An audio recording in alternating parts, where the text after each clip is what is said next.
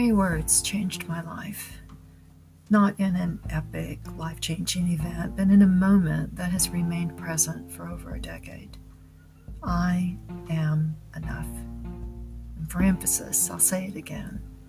I am enough. The emphasis is for me, for there is still a part of me that doesn't believe the words to be true. And how do I know this? Because I can feel the resistance in my chest when I speak the words. There is a space in my body that constricts and attempts to block the effect the words offer. This space does not want to feel the peace and contentment the words offer. It does not want to feel the release of the pain or the memory of the pain. A sane or healthy response would be, why? Why would anyone want to hold on to pain? And there are many potential answers to the question. Familiarity with pain. The known is better than the unknown, even if it is painful. A sense of discombobulation or feeling of isolation can trigger the return to the pain. We need to feel safe, and safety is often found in the familiar. Unfortunately, when the familiar is detrimental, our well-being is compromised, and safety becomes an illusion at best. So when my safety is challenged, my ability to stand firm on the words, I am enough, become challenged as well. The sense of disconnection breeds a feeling of loneliness, which results in sadness, and that can easily lead to depression.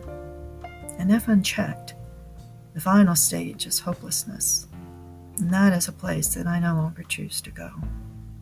And this is the key. It is a choice. It is always a choice. For I am responsible for 3 things: my thoughts, my feelings, and my choices.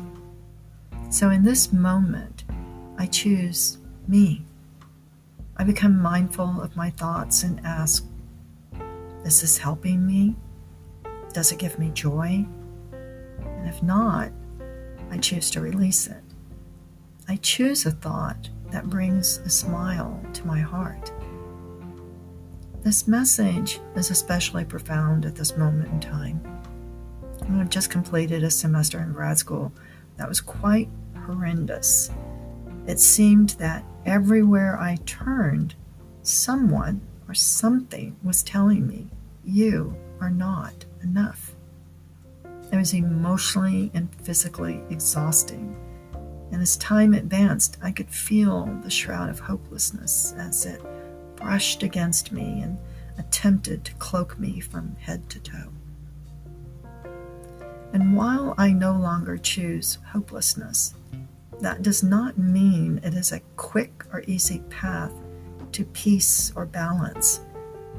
What typically occurs is I receive a word of encouragement, a message from a friend, help from a person who can make a difference, a smile from a stranger, a video clip that brings sunshine into my awareness.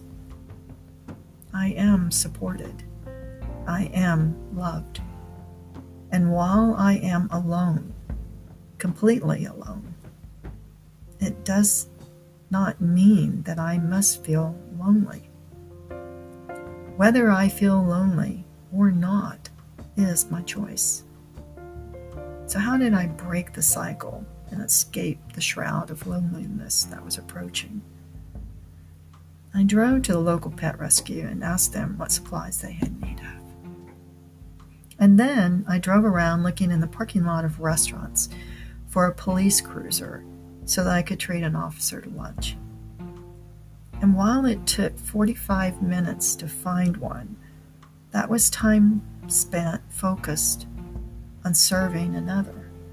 Thereby, with each passing moment, I moved further away from the shroud of hopelessness. As we move towards the holiday that represents love in its purest form, may you be mindful of your thoughts and now and again take a deep breath and with your hand on your heart, Say out loud, I am enough. Blessings for a beautiful now.